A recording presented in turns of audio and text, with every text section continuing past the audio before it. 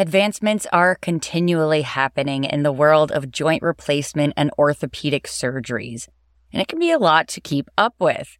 So today we are joined by Doctors Corboy Evans and Zohair Alam to tell us more about the advancements and procedures available at Holy Cross Health.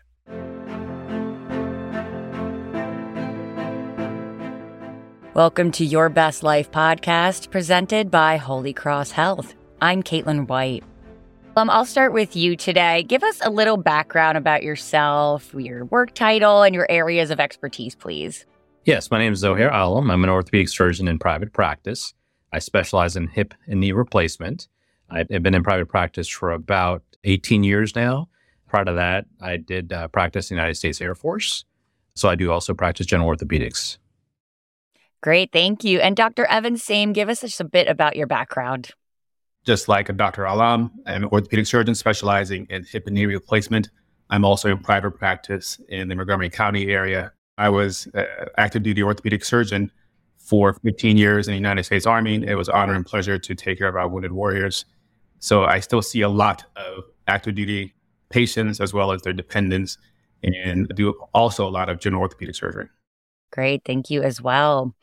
Now, to start off our conversation today, Dr. Alam, can you discuss the capabilities at Holy Cross Health related to joint surgery and the typical patient conditions you and your colleagues treat? Sure. As we've been discussing about hip and knee replacement, we do quite a few elective procedures for arthritis, both hip and knee replacement. And this involves both first-time surgeries and revision replacements. We also have the capability of using robotic navigation to perform these surgeries as well. Great. And Dr. Evans, how are current operating approaches and technologies helping aid the surgeon and improving outcomes? I think technology is a key essential component to a successful hip and knee replacement in today's climate. We have a lot of patients come requesting the latest and greatest, and we're able to provide those services here at Holy Cross Hospital. I just think it allows the surgeon to have peace of mind and make sure that when they're done with the operation, that the patient has a well-placed, well-functioning hip or knee replacement. Absolutely. And as a surgeon, Dr. Alam, how are these new technologies helping you versus the older technology from several years ago? So as Dr. Evans alluded to, we can still perform these surgeries without some of that technology, but what it does is it validates what we already know and what we see. So it gives us more peace of mind that we're leaving the operating room with a great result so that the patient can do well. So for patients with joint pain, Dr. Evans, who have exhausted non-surgical options, what are some key questions a patient should ask their doctor when deciding if surgery is the right next step? I think it's very important for the patients to get to know their doctors. First thing they should inquire is if this doctor is specialized in the latest technology when it comes to hip and knee replacement. The question that I ask patients is, how is your knee or your hip pain affecting your quality of life? And once I get a sense of the patient and how their joint pain and their pathology is affecting the quality of life, then we can offer them specific tailored treatments based on the patient, their age, their activity, their level of function. We have lots of options and capabilities at Holy Cross Hospital that we can offer these patients to improve their function of life. Thank you.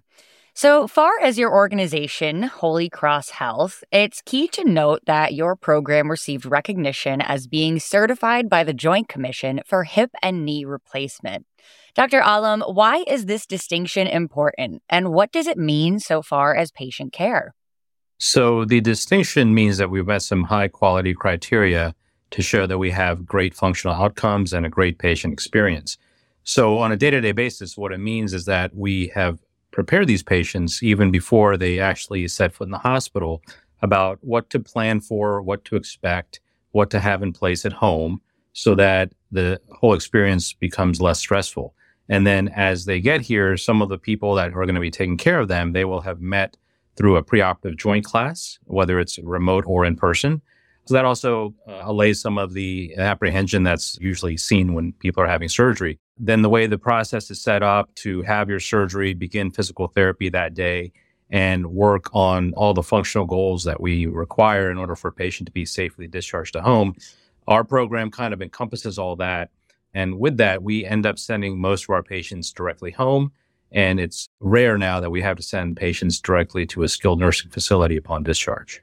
Oh, that is great to hear. Thank you, Dr. Alam. And to close us out today, Dr. Evans, if a patient has more questions or wants to see a Holy Cross Health provider, what should they do? First and foremost, the internet's a great source, great tool. There's lots of useful information. Patients are able to communicate with us in many different avenues, not just through the web, but with personal contact. We can be reached at our website at corboyevansmd.com, or also at Holy Cross Health, and we'll be happy to discuss any future care with any patients. Well, thank you both for taking the time to be on the show. We really do appreciate it.